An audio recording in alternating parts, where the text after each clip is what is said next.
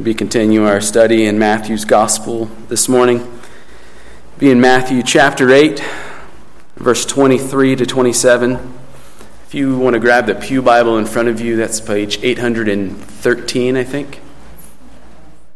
All right? Okay, good. I just looked at it. So if you're new to the Bible, the big number is the chapter, the smaller numbers are the verses, and so when we say chapter 8, we're looking for that big number 8. When we say verse 23, you're looking for that tiny number before the verse. Chapter 8, verse 23 of Matthew's Gospel. And I will ask you to stand as we read God's Word together. We stand. Last time. Stand with Christ in you, okay? Matthew 8, 23 through 27. And when he got into the boat, his disciples followed him.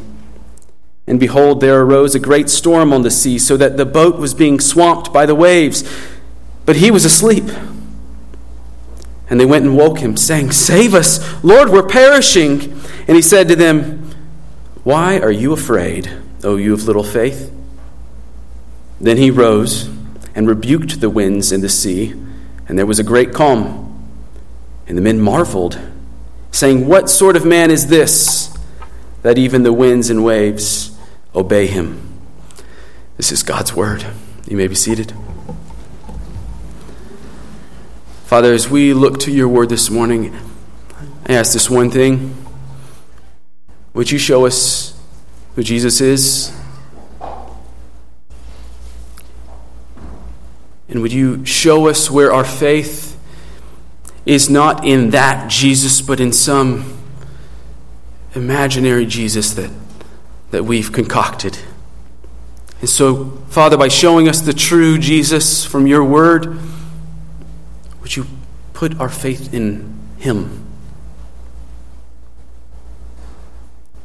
Father, we ask this morning that we would have the humility as Christ followers to hear Christ's rebuke and take it to heart, and that we would have the joy as Christ followers to see the glory of our Savior in this passage, and we would be in awe and we would praise him. Open our eyes this morning. In Jesus' name, amen.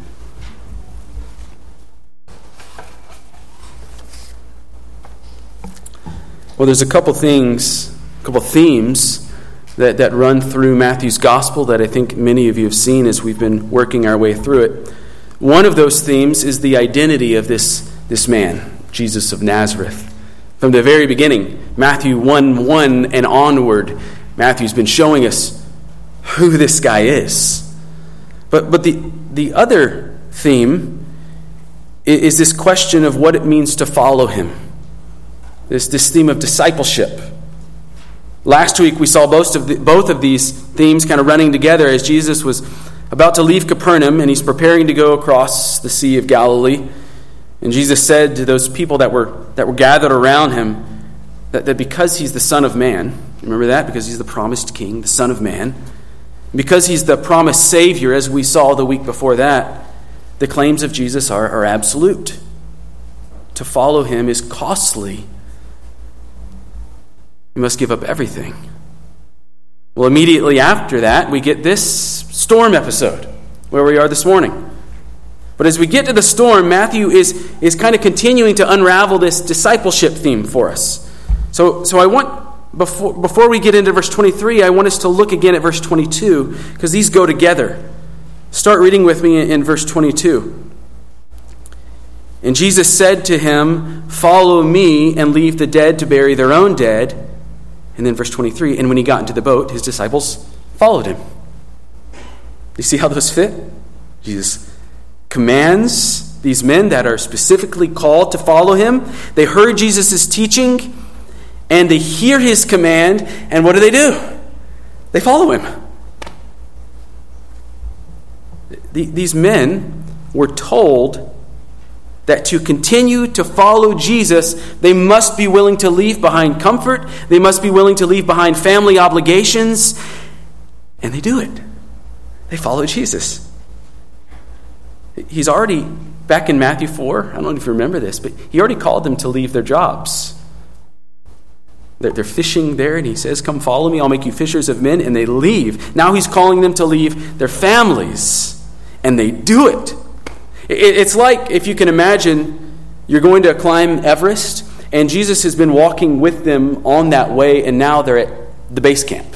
So they've been walking for days. They've been following Jesus for this entire time, and now he's turning to say, I'm going up this mountain, and there's no oxygen, and you won't be able to breathe, and you might freeze to death. Follow me. And they follow him. You know what we call this? We call this the power of the call of Christ. Remember, when Jesus speaks as shepherd, his sheep hear him.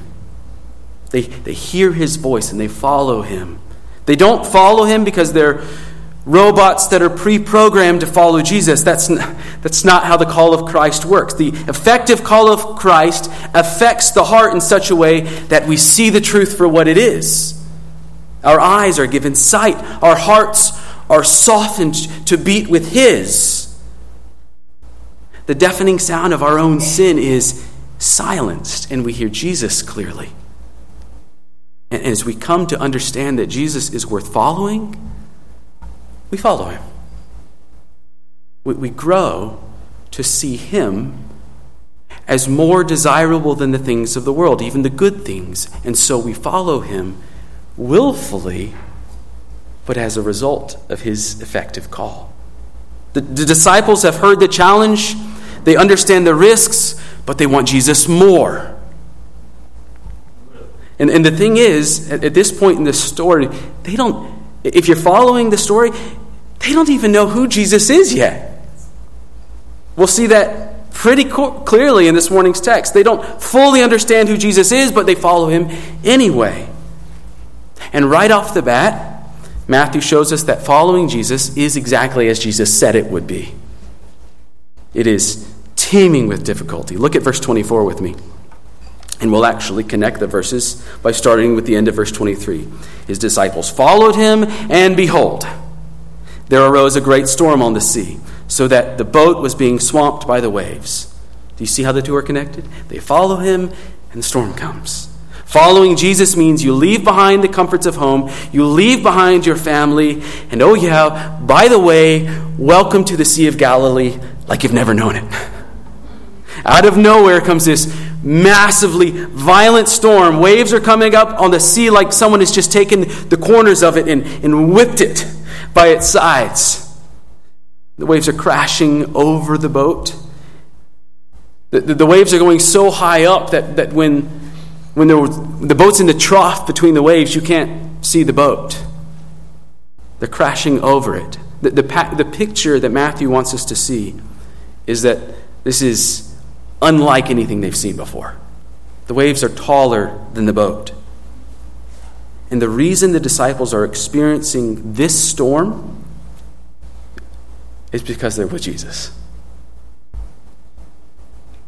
Had they stayed home in Capernaum, they'd be safe and sound in their homes, wouldn't they? Following Jesus is the reason that they're in the middle of this storm. So right off the bat, as soon as the story begins, we know that the point of this story is not that Jesus will calm the storms of your life. That's not the point. That's actually the opposite of what Matthew wants to show us, isn't it? Matthew wants us to read it this way. To put it lightly, following Jesus does not mean you are safe from storms. Or to put it probably more directly, for those who are ready for the challenge, following Jesus is likely to lead to more storms. This is like Matthew has given us a Surgeon General's warning. We should put it on the back of every tract that we hand out. Okay? And it's true, isn't it? This warning plays out over and over and over again in the book of Acts. As you follow through the New Testament and you see the book of Acts unfold, it's proven to be true. This is not a simple life. It's also true throughout church history. So it's not just the New Testament. It's not like, well, there's the New Testament, and that was a special kind of era in church history where people had difficulty following Jesus. It doesn't stop there. I think we miss out on seeing the real picture of this reality when we fail to study church history. John Knox, I don't know if you know him, he's a Scottish preacher during the Reformation. He was arrested for his faith, and he was forced to row in a galley ship for the Catholic French Navy. And he literally endured storms aboard a boat because he refused to renounce the true gospel. He insisted on following Jesus because he had heard the powerful call of Jesus, and as a result, his life was filled with adversity. And he'd be the first to tell you that following Jesus is not a storm preventative. Once he was freed from that slave galley, he went right back to preaching and again came under fire. Again, he had to get aboard a boat, this time willingly, but to cross the English Channel and escape persecution. So he's a free man, but he's under persecution. He's under duress. Well, he finds safe haven in Switzerland with the reformers there, but his mentor there tells him he can't stay. He'll train him, but he can't stay. It's kind of like that saying, ships in harbor are safe. You know that one? But that's not what ships are made for. For Knox, following Jesus meant going back into the storm. So Knox returned to Scotland to proclaim the gospel. This is the Christian life, if we're faithful. The Spirit wants us to see here that when Jesus calls you to follow him, he's not calling you to safe harbor. He's not calling you to safety. Not yet. Not in this life. He's called you and he's equipping you to be uncomfortable and to be tossed about. The disciples are one part of the story that Matthew wants us to see. That right off the bat, following Jesus is going to lead to this type of difficulty and greater difficulty, as we'll see later on. But that's one part of the story. It's not the main part of the story. Jesus is the main part of the story. So let's get back to the text and see what's going on with Jesus. With this storm in particular, the waves rise up, the winds rise up, but where's Jesus? He's asleep, isn't he? Look at the end of verse 24. What's he doing? He's sleeping. If you remember from last week, foxes have holes, birds of the air have nests, but this promised Messiah is making do with a boat in the middle of a storm. He's sleeping. This is the only place in the Gospels where you see Jesus sleeping. The only time, if you read Matthew, Mark, Luke, and John, you won't see Jesus sleeping again, but right here he is. And part of that is kind of just a part of the story. This is a self-fulfilling prophecy, for one. Jesus the Christ, the promised King, he told us he has no home. He lays his head wherever he can, and that's what he does. He does exactly what he said he'd do, but there's more to it than that, I think, that we need to see. Jesus was a man. He started the day preaching.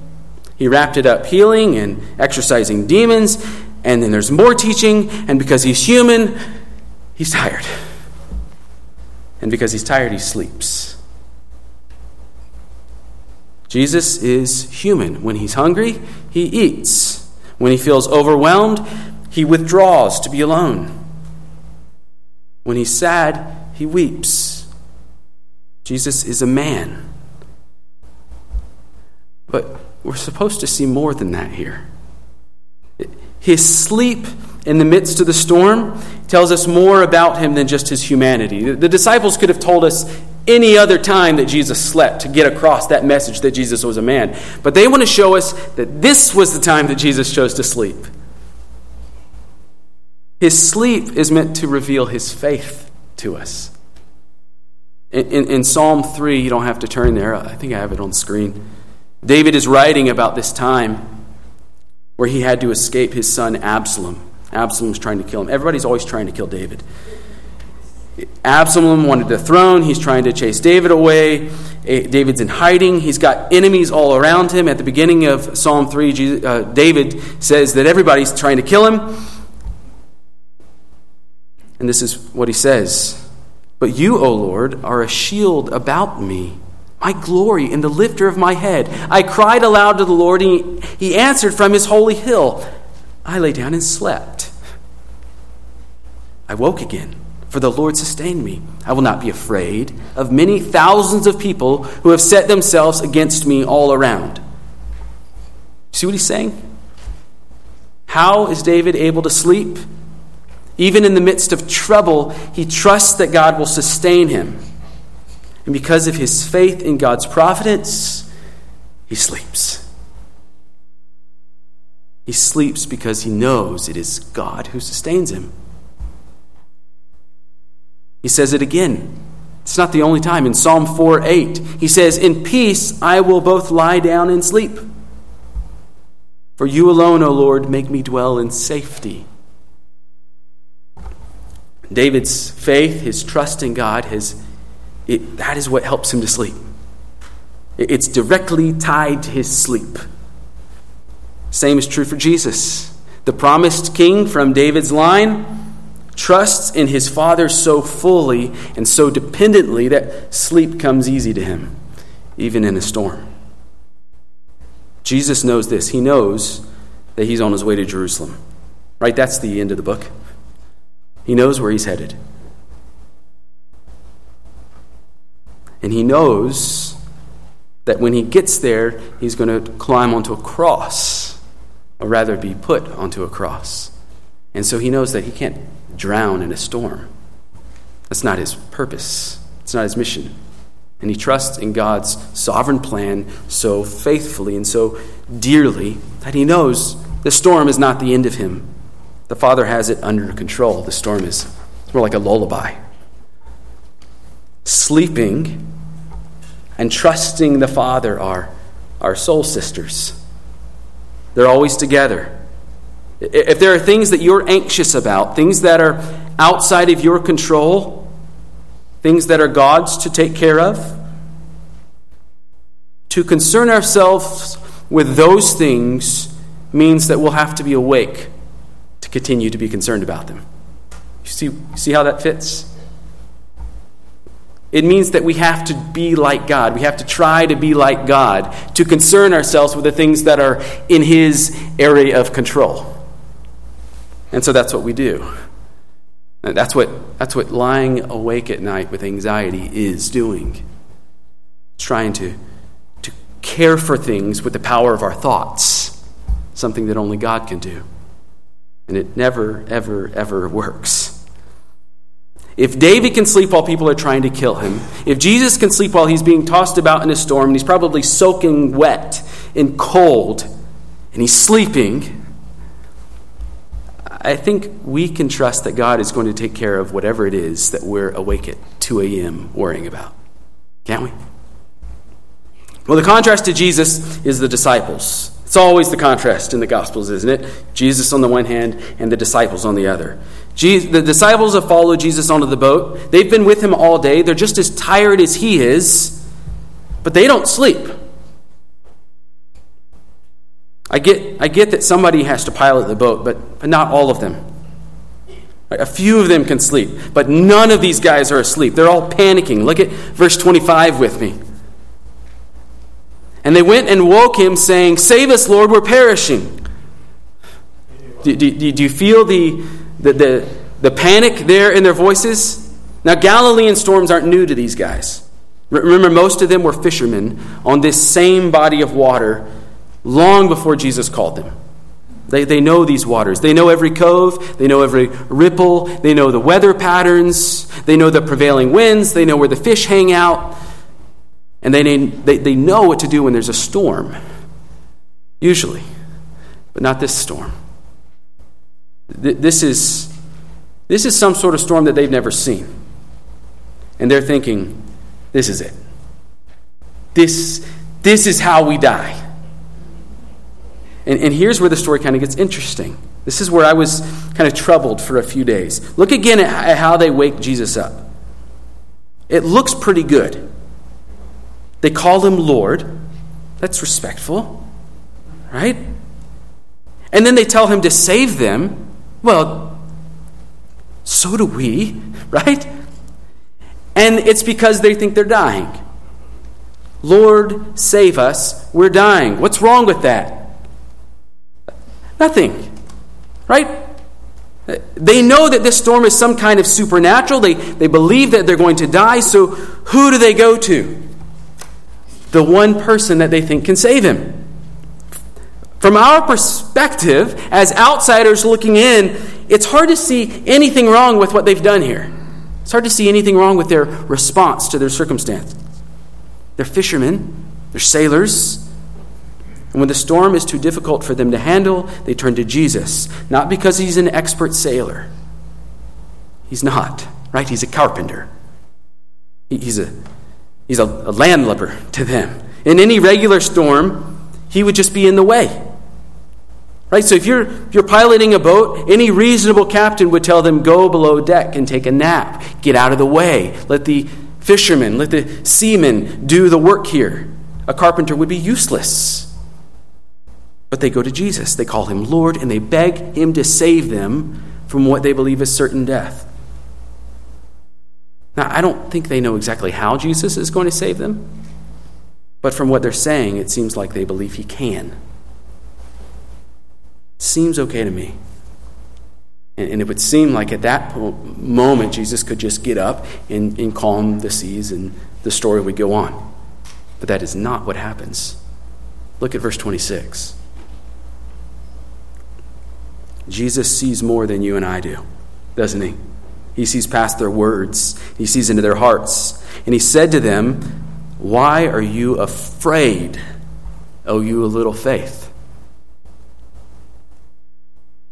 Their panic has revealed their fear, and their fear has revealed their hearts. And Jesus is seeing in their hearts this broken faith, this insufficient little faith, as he calls it. It's a disordered faith. Now, we can understand this two ways. Because one, we have to understand Jesus' rebuke is right. Right? So we're not going to question Jesus' answer to them here. We have to realize, submit ourselves to Christ and say, okay, Jesus, what are you seeing here? So two things are possible. Either one, they're simply not trusting that God will sustain them in this storm, same way that Jesus is trusting God. Or two, they're calling on Jesus, but Jesus can see that they don't really trust him. I think there's some elements to both of these that are true. There's a clear contrast between Jesus' trusting ability to sleep in the storm and the disciples' panic. Right? So it's clear they're not trusting God. But it's also true that their call on Jesus could be disingenuous. Remember this same day, back on the Sermon on the Mount, Jesus said, not all who say to me, Lord, Lord, will enter the kingdom of heaven. Which is to say, not all who say Jesus is Lord are really trusting that Jesus is Lord. So already we should have kind of pinned to the side of our thoughts here this possibility that their confession is insincere. Not all who say that Jesus is Lord truly have faith. And also during this same day, after the Sermon on the Mount, we have this Gentile centurion. Do you remember him? We were introduced to this man whom Jesus marveled at because of his faith. He had a great grasp of who Jesus was. He believed that Jesus had immense authority, and with the power of his word, even at a distance, he could heal the servant. So those are two events from the day that we're to remember as we get to our text this morning. I think what we're to see here is that the disciples don't yet have that centurion type of faith. No one in all of Israel had that faith. And here's the disciples. They think they're trusting in Jesus, but Jesus is showing him, you're not there. You don't quite yet recognize me the same way that centurion did. They know that Jesus can somehow help them, but their fear reveals this broken faith. Their fear reveals that they want Jesus to rescue them from these circumstances, but that they doubt his power and authority. All right? Now, there is a fear that reveals faith. A rightly oriented fear of God actually reveals faith, doesn't it? The fear of God reveals that we believe our lives are in God's hands. The fear of God reveals that we believe God is just and righteous, and that He shows mercy on whom He shows mercy. The fear of God that comes from faith rightly orders our hearts so that when God reveals His grace to us, our faith is in Him and we depend on Him. God is glorified in this type of reverent, holy fear. But that's not the type of fear that's going on here. This isn't a fearful faith. Jesus makes it clear that these disciples are fearing wrongly. Their cowardly fear proves that their faith in Jesus isn't like the faith of that centurion, the one who knew that Jesus was divine. Their faith is more like the way that you would trust a mayor to help you when there's a worldwide stock market crash. You know that the mayor of your little town has more power than you do. And you know that you have access to him. So you can ask him for help. You may even sincerely want him to help. But deep in your heart of hearts, you know that the mayor is powerless to solve this worldwide crisis. There's times like this when we say we're trusting in Christ. We call Him Lord. We say we want Him to save us from whatever our situation is, but our fears reveal what we truly believe. Our fears reveal where our faith is. Think of this. Think of how sometimes we say we trust God to provide. I trust God. Trust you, God, you're going to provide just as you promised. But I'm going to hedge my bets and not give. Or how someone who is single and wants to be married says he trusts that God will provide a spouse. But then just in case God doesn't follow through, he pretends some woman on the internet is his spouse. Or how often are you afraid of what people would think of you if they knew you were a Christ follower? And so you try and cover up your Christian identity. We'll talk like the world to hide our identity. We'll act like the world, whatever it takes to fit in with the world, because we're afraid that somehow Christ isn't enough. We're hedging our bets. When we fear people, or when we fear the future, when we fear poverty, when we fear sickness or nature, when we fear anything more than God Himself, we're revealing a lack of faith. It's to say, God, I believe that you are some sort of great, but this issue is greater. It's more than you can handle. It's, Lord, I will walk with you through the valley of the shadow of death, but I'm bringing backup.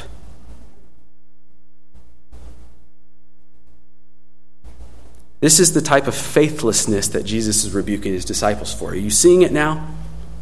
It took me a while this week as I was reading and studying is to see what is wrong, what's going on here. And a lot of times it takes just reflecting on your own heart. When are the times when I have told you, Lord, I trust you, and called you, Lord, and said, save me, but I hedge my bets? And I think that's what they're doing here. But He doesn't just rebuke them and then go back to sleep, does He? That's not our Savior. Look at verse 26. Let's finish reading the verse. He rebukes the disciples. Then, much like the storm arises from the sea, Jesus rises to challenge the storm. He rebuked the wind and the waves, the wind and the sea, and then there was a great calm. The wind stopped. The waves stopped. The sea is still. Everything is still. It's like glass. Revelation 4:6 says that before the throne of God, there was, as it were, a sea of glass like crystal. And here is the divine Son of God who has spoken a word, and the wind stops, and the sea stops, and the sea is like glass in front of Him. The wind and the sea have heard this voice before. This is the voice that brought them into being. This is the word of God in the flesh. And all over the Old Testament, countless places. These are just a few. If I could share with you the texts back and forth between Saunders and I this week of all the places that we're seeing God controls the sea, it would be instructive. But there's other things in those texts that you shouldn't see. And so here we are with the ones that I think are the best. And let me share those with you. Isaiah 51:10 says that it is the strength of the Lord, the arm of the Lord, who makes a safe way for the redeemed to pass over the depths of the sea. Think about that. Jeremiah 31:35, that famous chapter about God's new covenant and how he's going to care for his people. In that chapter, Jeremiah reminds us that it is the Lord who controls the seas. Everywhere you go, when you see God's sovereign care for his people, you see that God controls the seas. Job 26:12, it's God's power that stills the sea. Psalm 29:3 says, the voice of the Lord is over the waters. Psalm 65:5, our call to worship this morning, says that God stills the roaring of the seas and the waves. Psalm 89:9 says of God, you rule the raging of the sea. When its waves rise, you still them. Psalm 104:6 says God covered the earth with the seas, talking of creation, and the waters stood above the mountains. This should remind you of Genesis 1. And then the psalmist says, and at God's rebuke, there's that word, rebuke, just like Jesus did. At God's rebuke, the waters fled. At the sound of God's voice, the waters took flight and the land came forth. Or how about Psalm 107 that Amy read for us earlier? In verses 28 and 29, it says, then they cried to the Lord in their trouble, and he delivered them from their distress.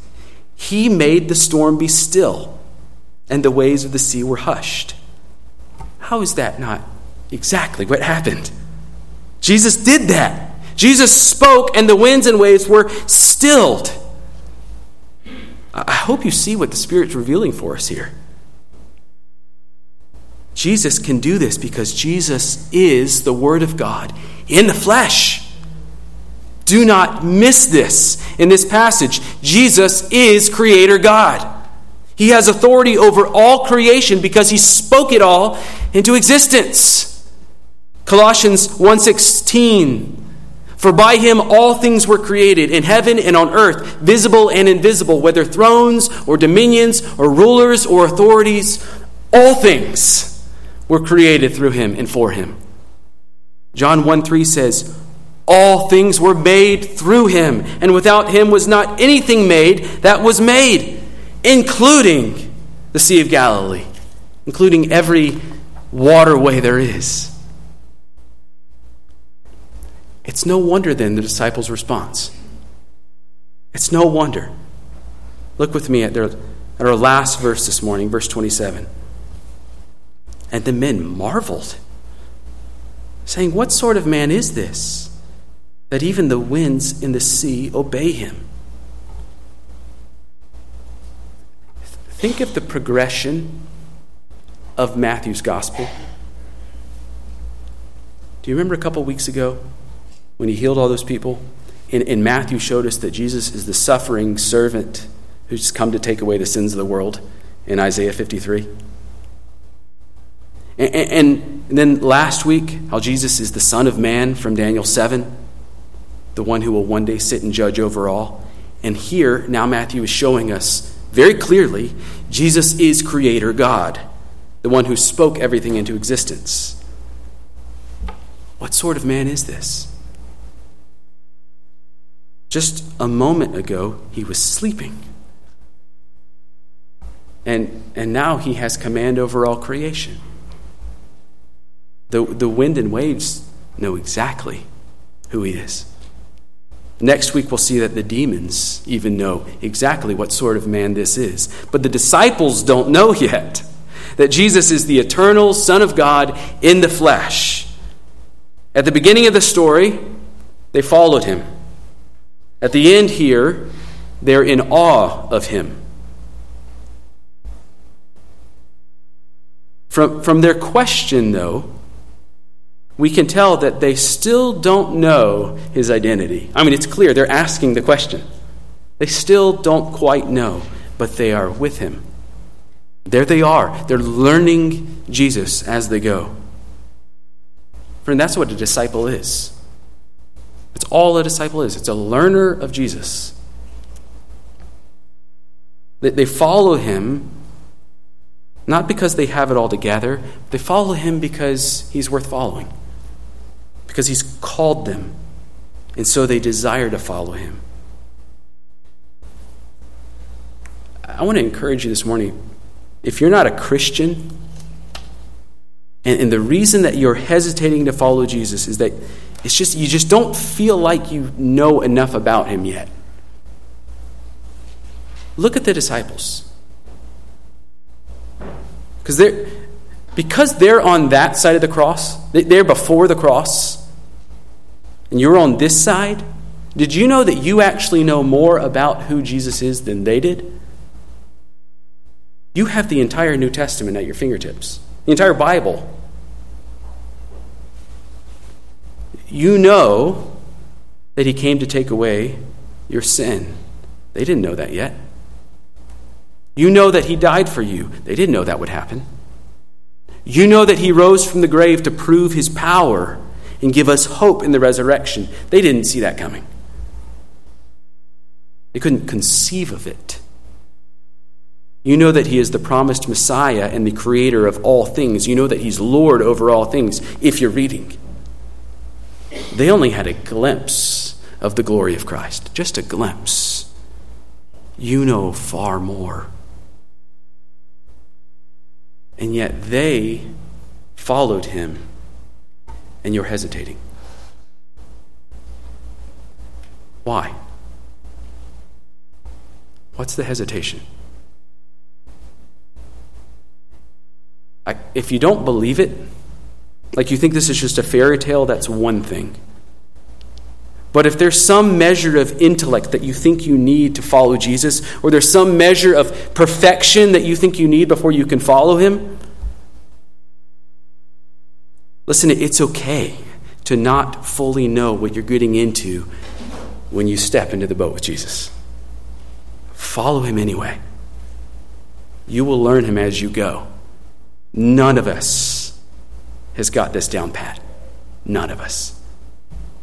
We are relying on Jesus' work. You may not see that. I'm still having my eyes opened up to who Jesus really is every time I study the Bible. Like these disciples, I'm still being convicted of my lack of faith. And everyone who calls themselves a Christian and who really is following Christ, that's happening to them too. Growing in our understanding of Christ and turning from our own imaginary versions of him, that's what it means to follow him. And the more we see what he's accomplished for us, and the more we see who he is, the more we want to follow him. And the more we desire him, the less we desire the things of the world. See, the Christian life is not about arriving. It's about waiting on the arrival of Jesus. And in the meantime, growing in the grace and the knowledge of Jesus. In fact, I'll close with this. Peter was on that boat. Do you know Peter? He was on that boat with Jesus. He was a man who was right there and didn't understand Jesus yet. He would continue to struggle with fear all the way through his life. All throughout his life. He would struggle with fear as he learned Jesus. In the last line of the last letter that we have from Peter, he gives us this command. He says, grow in the grace and knowledge of our Lord and Savior Jesus Christ. Grow. It's a command. Grow. Which means you follow him and you grow in the grace and knowledge of our Lord and Savior Jesus Christ. To him be the glory, both now and to the day of eternity. Amen. Come to Jesus and learn of this man. He is our God. He is our Creator. He's our Savior. Would you pray with me?